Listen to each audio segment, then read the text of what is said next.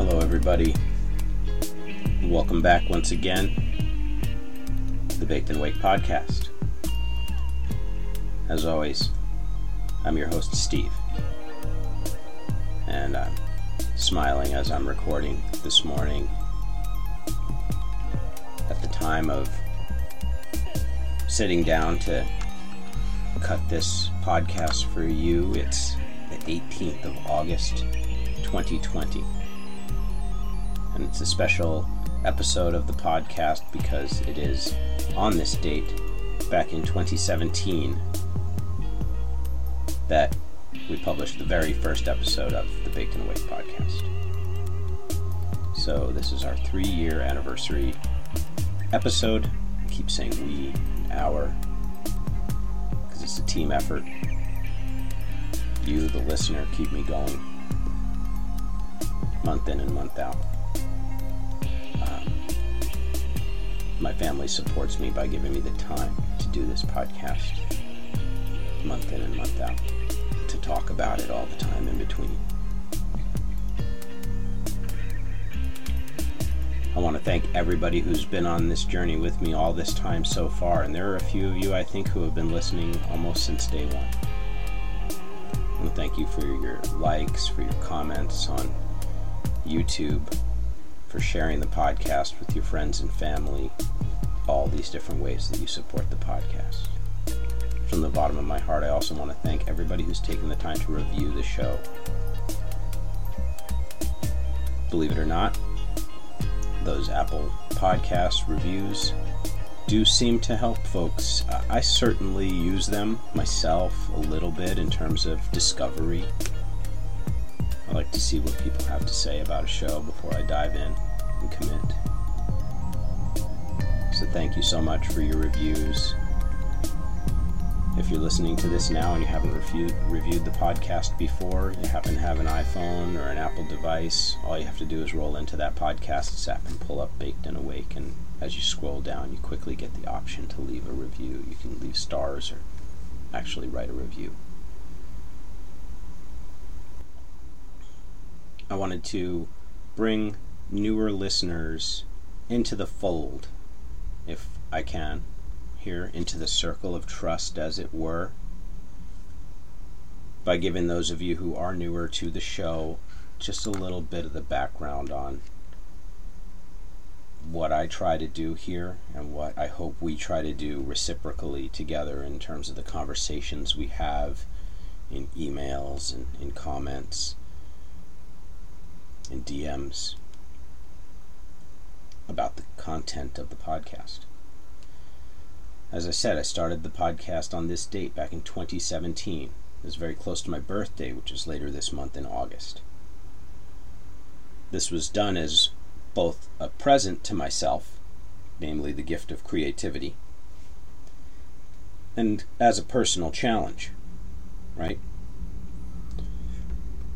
Smoke 'em if you got 'em, by the way, everybody. We're going to dab together in a minute, but I'm going to tell you this background first.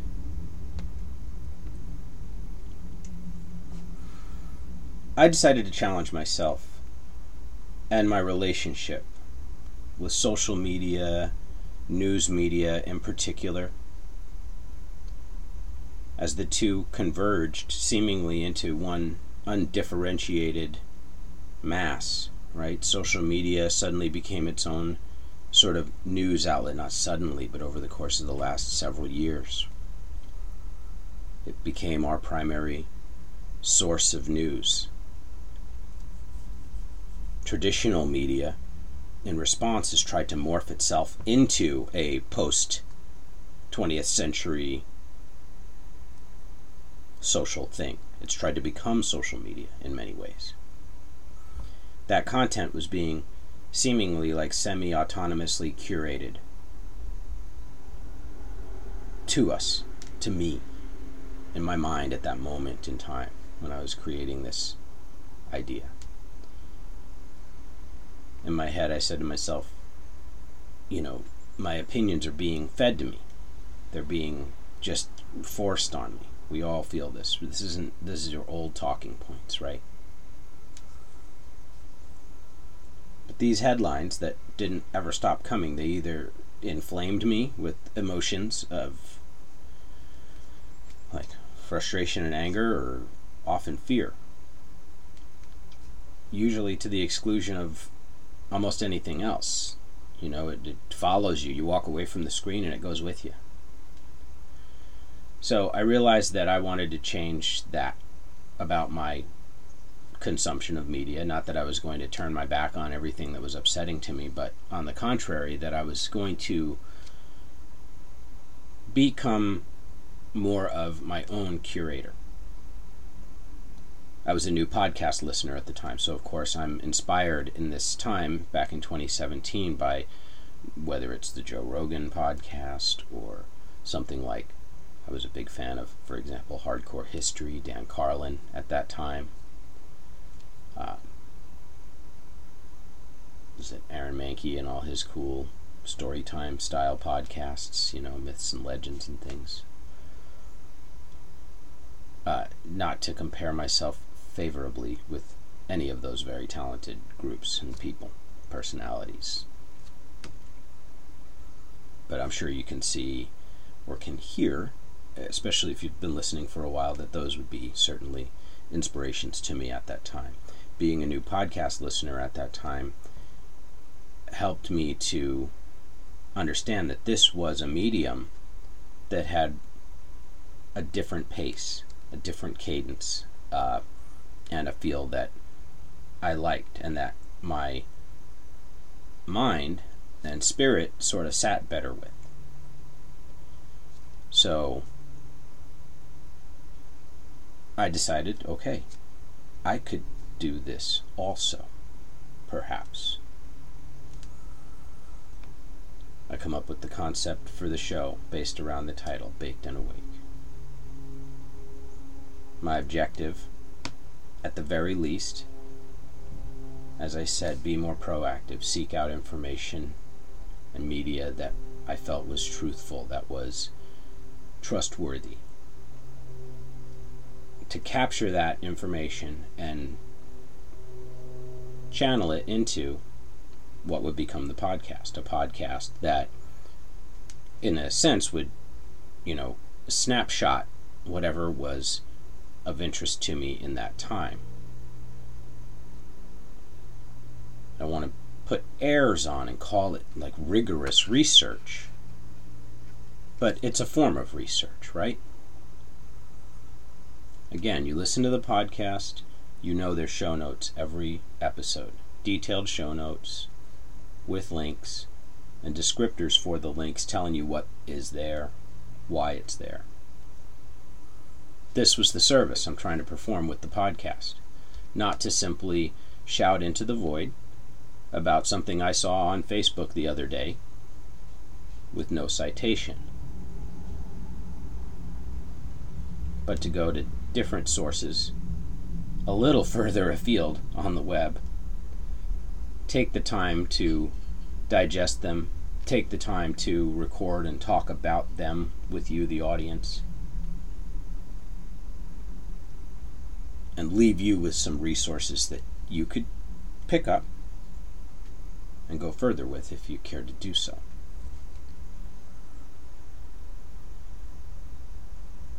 Baked and Awake. Baked because we're in the Pacific Northwest. I've been a cannabis industry member here for the last few years, since our legal industry began in Washington State. It's fraught with problems. It's a very interesting space to be in.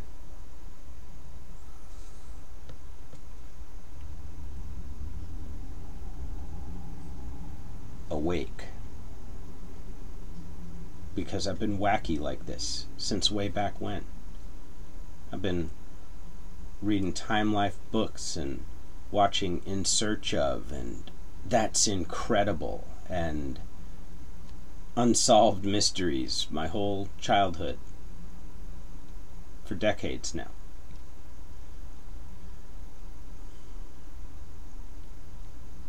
Is that a degree? in pop culture conspiracies? Of course not. But again, if you've been listening, I don't think you've been hearing the same old stories from me for the last 3 years that you've heard in a lot of other places. And that's a nice thing to reflect back on and be able to say. And in preparation for this episode, I have actually reviewed every single episode, every title and description of every show that I've done up to now, which, again, as of this morning, is like 108 episodes. Not one of my episodes is a throwaway show recorded just to say that a podcast went out. I publish between 2 and 4 times a month. We average 40 to 60 minute showtime most of the time these days.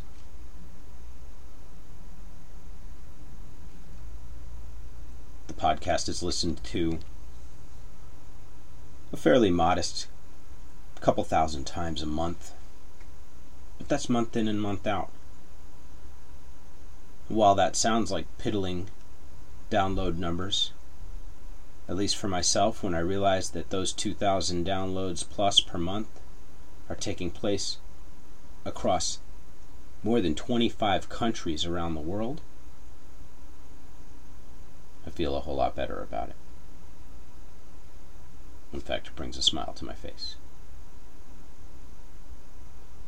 Over the last 3 years, we've talked about subjects that have ranged very widely,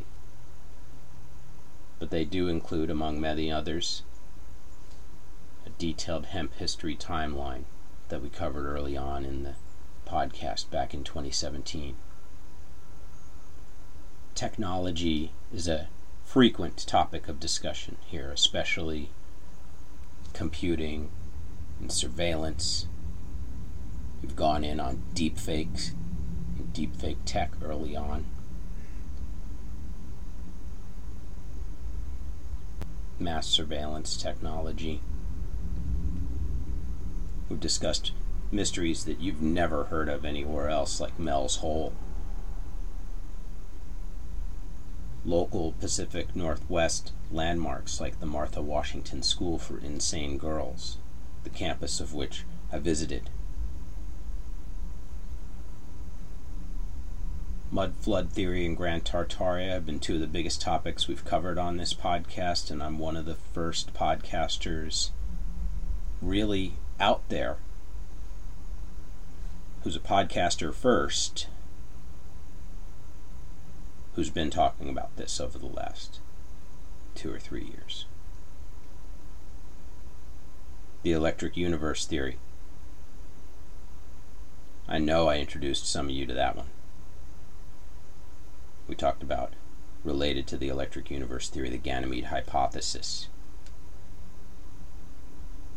Out of left field, gigantic crater Earth theory. A wild Russian thought experiment called chronocapsules.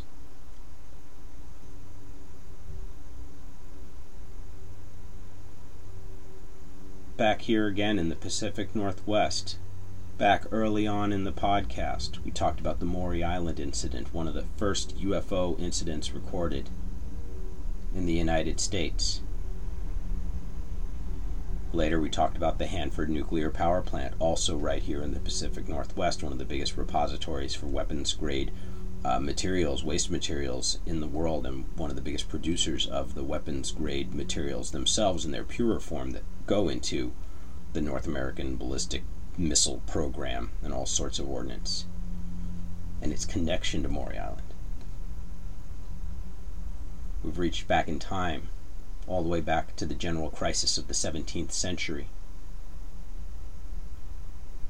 We've gone further back than that time of plague, famine, revolution, and seemingly never-ending winter, to the emergence of modern human individuality, as described in Jaynes's The Origin of Consciousness in the Breakdown of the Bicameral Mind.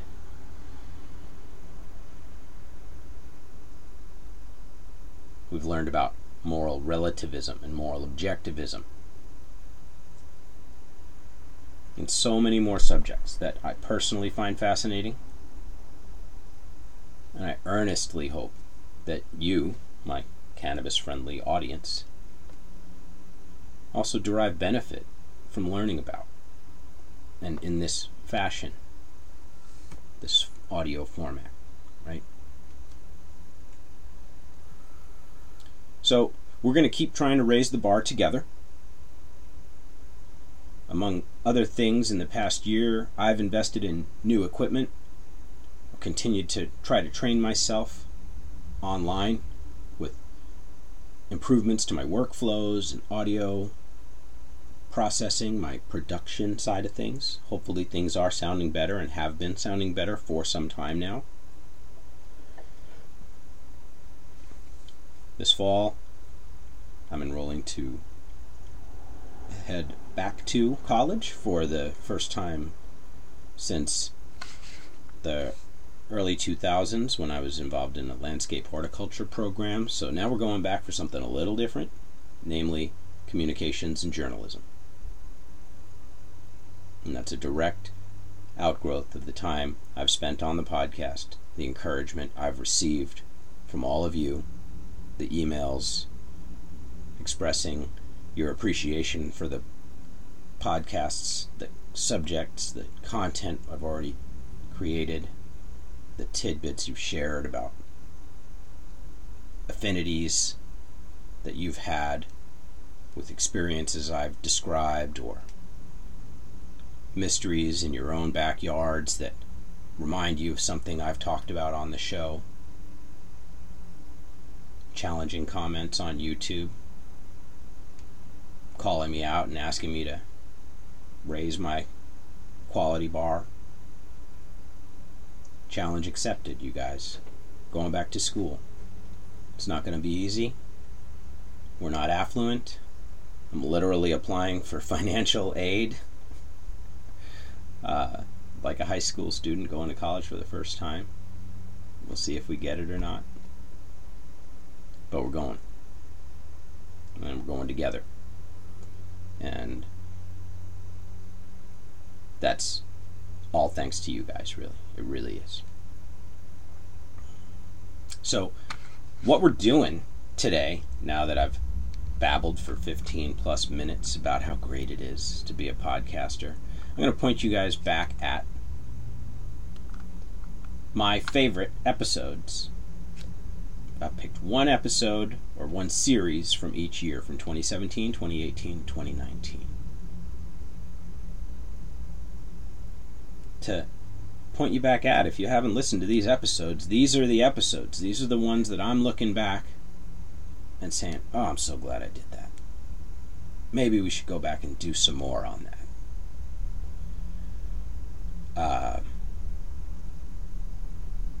This could apply to so many other episodes. It was an interesting process to go through. Many of you might have different opinions on what were the most interesting topics that we've covered. I'd love to hear that too. And an easy way to do that, of course, is comment on YouTube. All podcast episodes do go to YouTube, even though, again, we're a podcast first and foremost. There's nothing better than YouTube for commenting and getting my attention and getting me to, reply back to you there. So the channel on YouTube is, of course, Baked and Awake. So back in 2017, one of the earliest episodes that I really thought was a standout and that I was fortunate to be able to record in the first place was one that I did on Pacific Northwest mega church, Mars Hill Church. And that's an episode that was a two-parter and actually featured two wonderful guests, my friend Douglas and my friend Adam, both of whom were former members of that church before it eventually disbanded in the wake of the controversy and sort of, I guess you could call it a bit of a scandal that surrounded the pastor of Mars Hill Church, Pastor Mark Driscoll, typical charismatic, modern I won't say he's not really evangelical, but maybe they are evangelicals, Mars Hill. Just that, almost a TV pastor, a celebrity pastor vibe is what Driscoll has. Pastor Driscoll is not still in the Pacific Northwest, but he is still a pastor, I believe, in the American Southwest now. I want to say Arizona somewhere, so still has a ministry. This episode was amazing. It featured candid discussion of the challenges of the time and the feelings that went along with that for both of my friends and for the wider community. We had the opportunity to listen to a number of Pastor Driscoll's sermons around that time to sort of get familiar with the style of ministry that it was. And it was just a great episode. An awesome time spent with my friends, and brought the three of us together who shared mutual love of mountain bikes and the cycling community here in the Pacific Northwest, as well as the bike industry. We all worked in and around it at one point in time. Those guys both still do, for that matter. So what I'd like to do right now actually is share with you a short sample of the discussion that was had between myself, Douglas, and Adam in part 1 of Reflections on Mars Hill Church.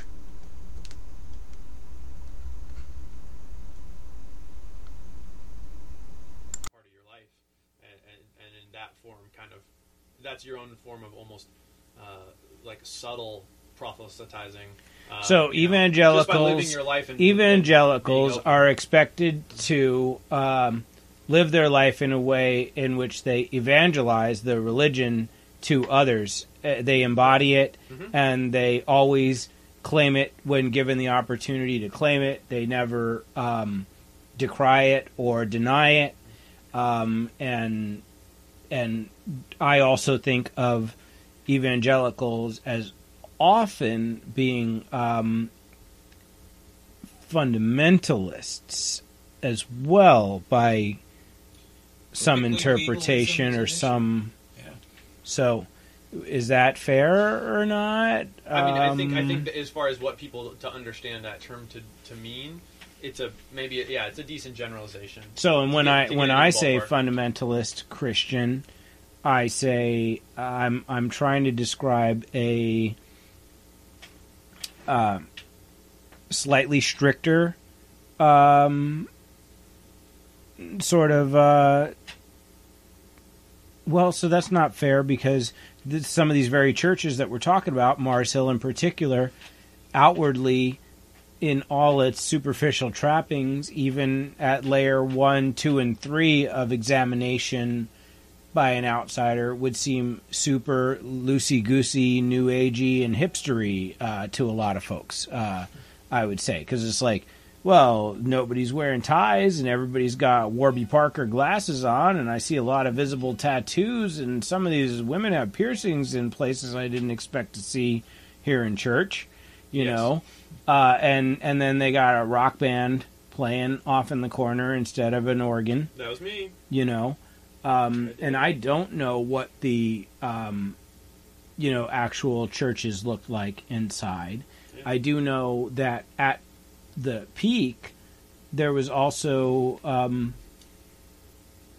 I understand, Pastor Driscoll had his sermon at the main church, and wasn't that getting, piped out to the satellite locations as well on a screen? It was. To them, so he's virtually in half a dozen or more locations week at a time, week in and week out at its peak, talking to how many people? It was over 10,000 at one point. Fuck. I think they said it was it peaked at 12, maybe, I forget, but I know it was over 10,000 members at its peak. I remember that was after I'd kind of been away from the church for a while, but I succumbed to a holiday visit, because it was just kind of I was with the family, and I was like, sure, I'll go to church, But I was not actively going to church at the time. But I went for a Christmas one, and he was on the screen, and yeah, I mean, it gave me a very uncomfortable feeling. It had that. So you came from before that era. I was at Wedgwood early days, and when it was just like, I don't know, 30 people, 40 people. It was small. It was intimate. Candles, like very introspective atmosphere. Living room style, like and Bible study size. No, I mean Big Bible study. To go from that, and when he had a very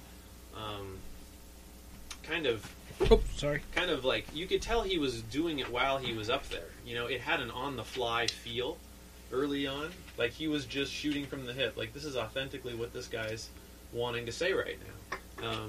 And then to go from all the way from that to see him on a screen, and he just looked different. It was just a much more polished appearance. The delivery felt just felt rehearsed, and it was striking because it just reminds me of, like, political propaganda type of feeling of this. The whole crowd is watching the demagogic leader on the screen. Did it feel rehearsed, or did it feel like somebody was writing the sermons, I don't know if I'd go that far. With him? Or? I don't know if I'd go that far. I'd say rehearsed. I'd say rehearsed, but I wouldn't say that, like, someone else had written it. But, I mean, who cares if somebody else wrote it, right? I mean, what is that? I mean, I think you'd want it to... I mean... There's a delivery quality. That guy is an actor, for sure. Mm-hmm. Like, But, like, the thing that I keep questioning myself is that just the depth of the theology done, if his claims are to be believed. I mean, the guy was a voracious reader, so he says, and went after an awful lot of that. So I think, like, I kind of wonder, like, where the paradox, if you will, where these guys think they really, like, are true believers, and where the con is, because it's just...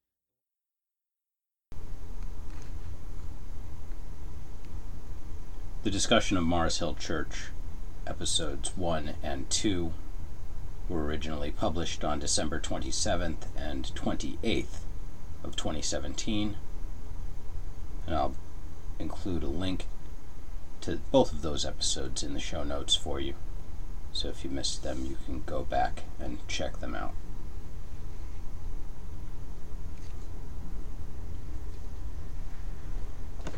In 2018, the biggest episode by my own entirely arbitrary standard, the same standard I applied to 2017. These episodes, by the way, were chosen just from my heart, not from download numbers or relative popularity versus the rest of the shows I've done.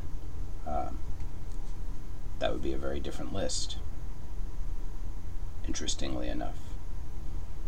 But in 2018, I was introduced to the mud flood deception and Grand Tartaria.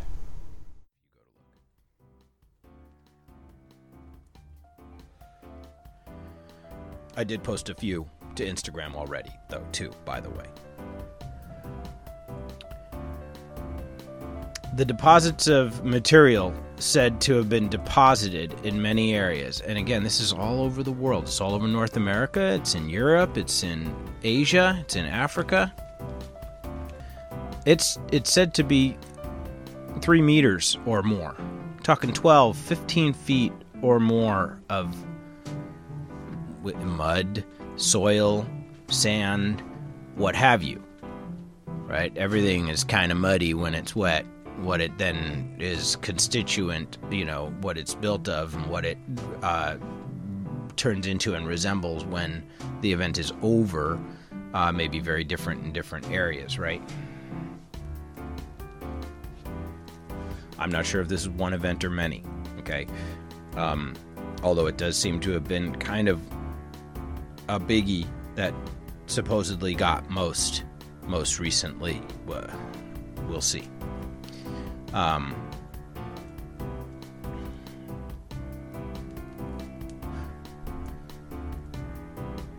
many cities around the world with notable numbers of apparently mud flood affected buildings and towns also happen to share, for example, giant historic fires or other natural disasters in those cities' histories. You know, with attendant stories about entire swaths of populated areas being wiped out, you know, utterly destroyed, and subsequently, in a number of cases, intentionally buried as a result. With a modern city being constructed literally upon the previous city's ruins. I live in one such city, Seattle, Washington. Definitely caught up in some of these mud flood videos and mentioned. Boston, Massachusetts, I think Portland is said to have some, Portland, Oregon, Oklahoma City, Oklahoma, Syracuse, New York, Washington, D.C.,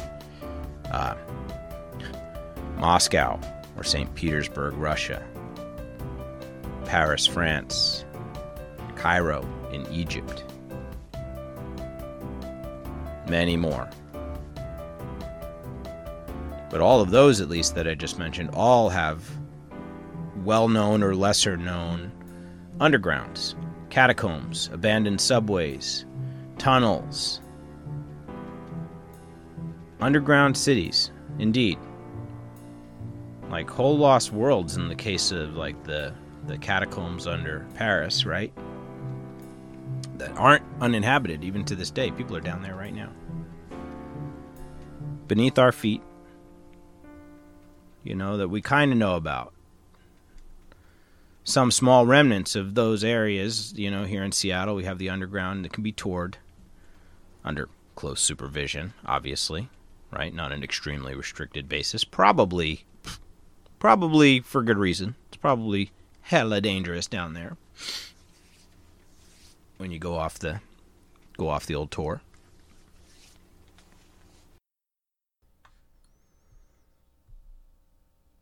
Well, I sure am enjoying going back and listening to some of this older content that I was so excited to learn about when especially in the case of mud flood and Grand Tartaria and everything that goes around it, and put these episodes together for everybody. There's always more to look at with this topic, and I'm intentionally not including like the absolute gems, you know, the moments from these episodes, in a way to encourage everybody, both people who have heard them once when they first came out and those of you who are here coming to the podcast more recently and want to know where to go back and what to check out. These are my picks, right? I think what I'm going to try to do is take a dab in the background while I play for you another clip, I guess we call these, right? From my favorite episode to have worked on in 2019. And this was tough because there was a lot of great stuff that we explored in 2019 together, just really unusual topics, and there was just new subject after new subject, but it sort of relates to Grand Tartaria and mud flood, but is a whole nother era of turmoil and very sort of target-rich environment for history, for plagues, for famines, for revolutions, for societal change, for the emergence of technologies. And that was an era known as the general crisis of the 17th century, which would be the 1600s era. Crazy time in history to have learned about, and one that is apparently a big pet area of study for a lot of academics, but is also largely unknown by lay people these days. So, yeah, again, smoke them if you got them. I hope you're having fun. We're going to find a few minutes of my episode on the general crisis to enjoy together here. Something historians have called the general crisis. In the 1640s, Ming China, the most populous state in the world, collapsed. The Polish-Lithuanian Commonwealth, the largest state in Europe, disintegrated. Much of the Spanish monarchy, the first global empire in history, seceded. And the entire Stuart monarchy rebelled. Scotland, Ireland, England, and its American colonies. In addition, just in the year 1648, a tide of urban rebellions began in Russia, the largest state in the world, and the Fronde Revolt paralyzed France, the most populous state in Europe. This blunt is great, by the way. This was a brilliant decision on my part. Meanwhile, in Istanbul, Europe's largest city, irate subjects strangled Sultan Ibrahim, and in London, King Charles I went on trial for war crimes, the first head of state to do so. In the 1650s, Sweden and Denmark came close to revolution. Scotland and Ireland disappeared as autonomous states. The Dutch Republic radically changed its form of government, and the Mughal Empire, Mughal, then the richest state in the world, experienced 2 years of civil war following the arrest, deposition, and imprisonment of its ruler. I have never heard of the Mughal Empire before right now. Note to Steve. Look into that. The frequency of popular revolts around the world also peaked during the mid-17th century. In China, the number of major armed uprisings rose from under 10 in the 1610s to more than 70 in the 1620s and more than 80 in the 1630s, affecting 160 countries and involving well over 1 million people. I will elect not to read most of the copious footnotes in this document in the interest of brevity. Link to the complete doc will be in your show notes. In Japan, some 40 revolts, called Hoki, and 200 lesser rural uprisings, Hayakusho Iki, occurred between 1590 and 1642, a total unmatched for 2 centuries.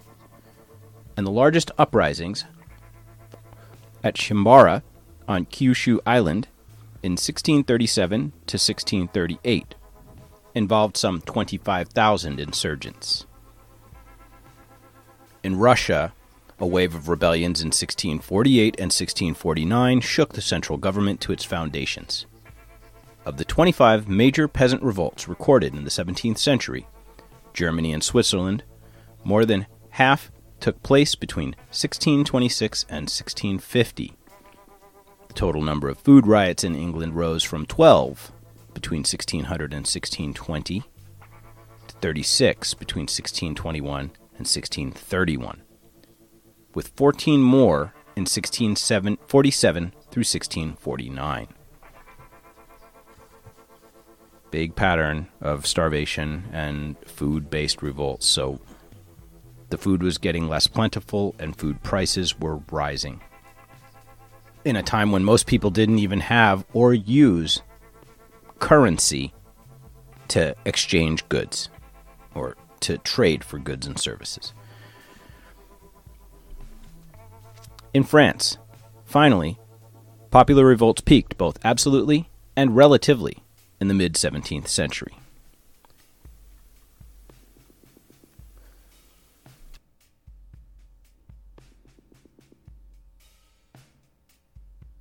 My episode on the general crisis of the 17th century originally came out on July 31st of 2019.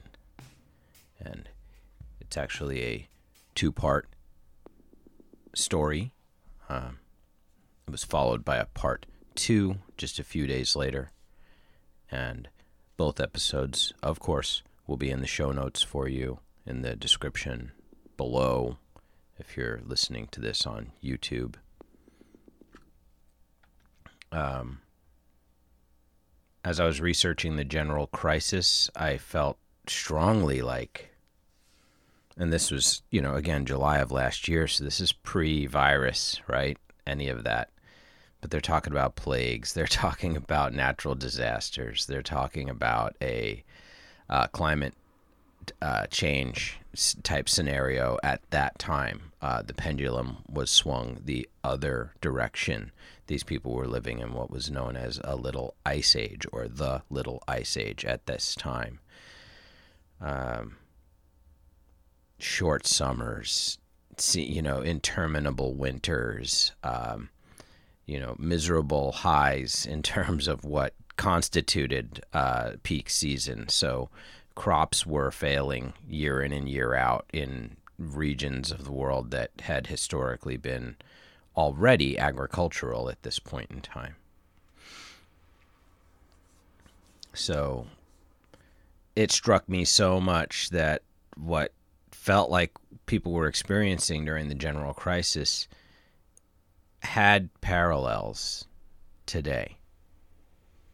It was a great topic to research, and one that I should spend more time going back into, because it's, as I say, very rich in terms of what took place in that era of history.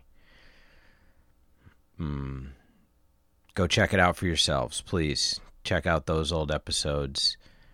All of them are representative of fair amounts of time I spent on them, researching them, and continue to do so because I do love these topics.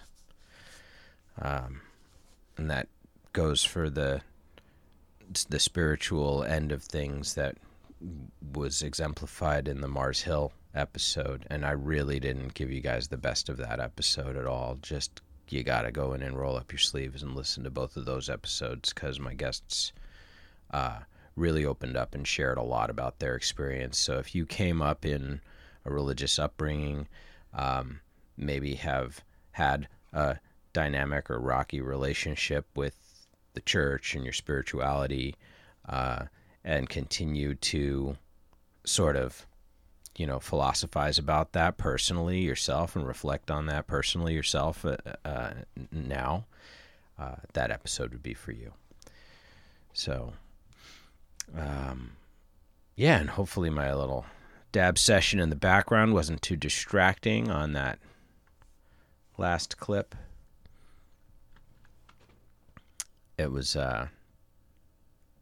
funny to listen to myself smoking the blunt that I was smoking at the time while I was dabbing in the background. So,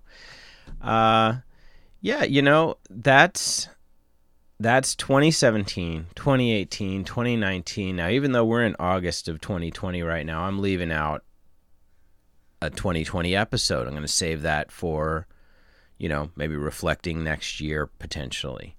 Everything in 2020 that's out there in the catalog I consider current. You should be up on it.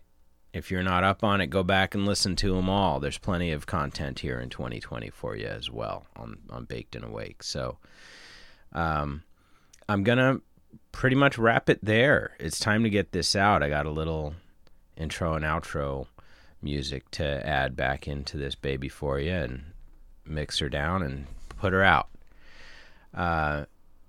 Try to set it for a 4:20 delivery time and have a session with me. Celebrate the 3-year anniversary together with me of the podcast. Help me out incredibly. Put a spring in my step for days to come by dropping a review in that Apple Podcasts app. That would be super. share the podcast with somebody. Subscribe to that YouTube channel for me. That would be great. That would be super great. We recently passed 1,000 subscribers on YouTube, which was actually super big. And talked about it a lot at the time.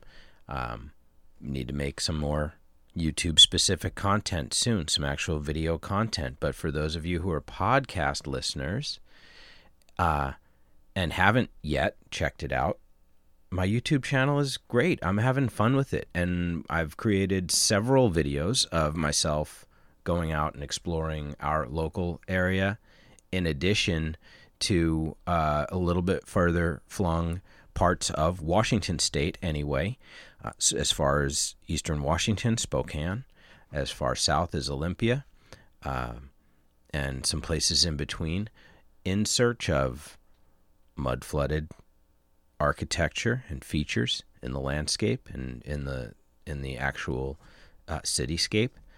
I think we found plenty of really compelling and interesting stuff. I would direct you to my Olympia video in particular in that case. So make your way over to YouTube. Say hello in the comments. I've said it before, I'm super responsive usually over there. Follow me on Instagram. Everywhere you go, look for me. It's Baked and Awake. Don't be fooled by imitators. There actually are several accounts on Instagram going by Baked and Awake, but look for the podcast, look for me, look for Steve Minsker on Instagram, and yeah, say hello.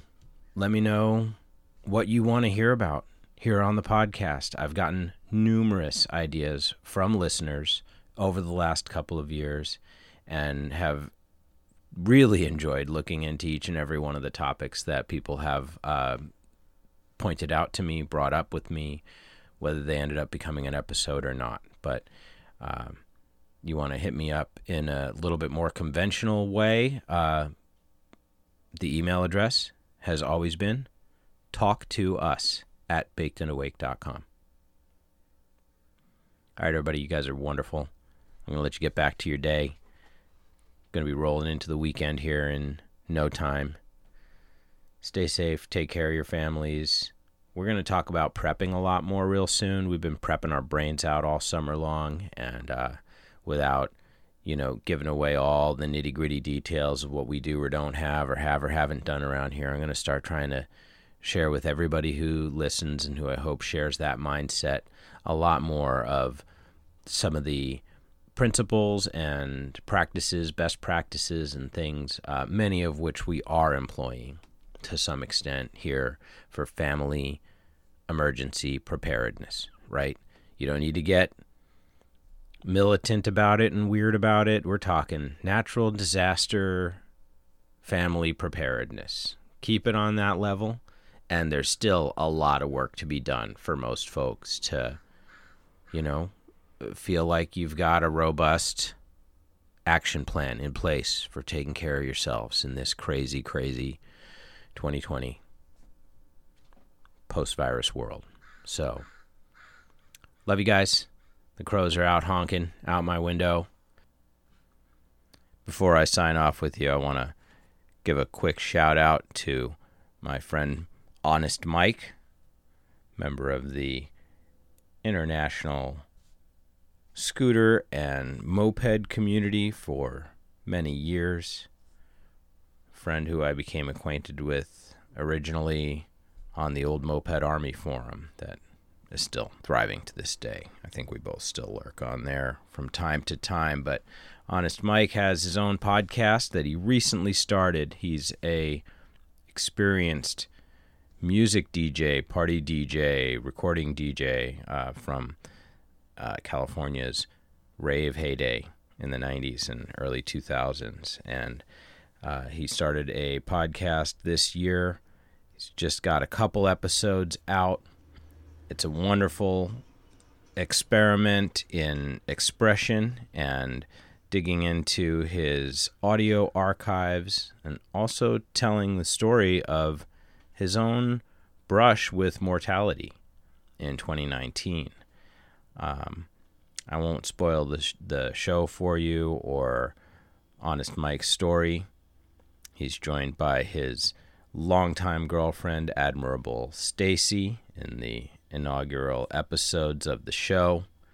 And just wanted to put everybody on to Honest Mike if you haven't heard of him, if you haven't had a chance to find out about his podcast yet. Let this serve as an opportunity for you.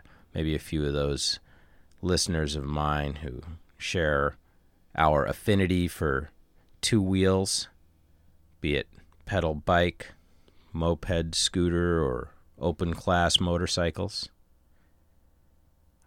You'll definitely find some fun listening over there with Honest Mike and the Honest Audio podcast. Mike, I wish you the best with the podcast, and I hope that you've got at least 3 years worth of episodes in your hopper coming our way. Hopefully many more. All right, everybody. You know what to do. Get out there. Get after it. Smoke copious indica. Do amazing shit anyway. I love you. Perfect.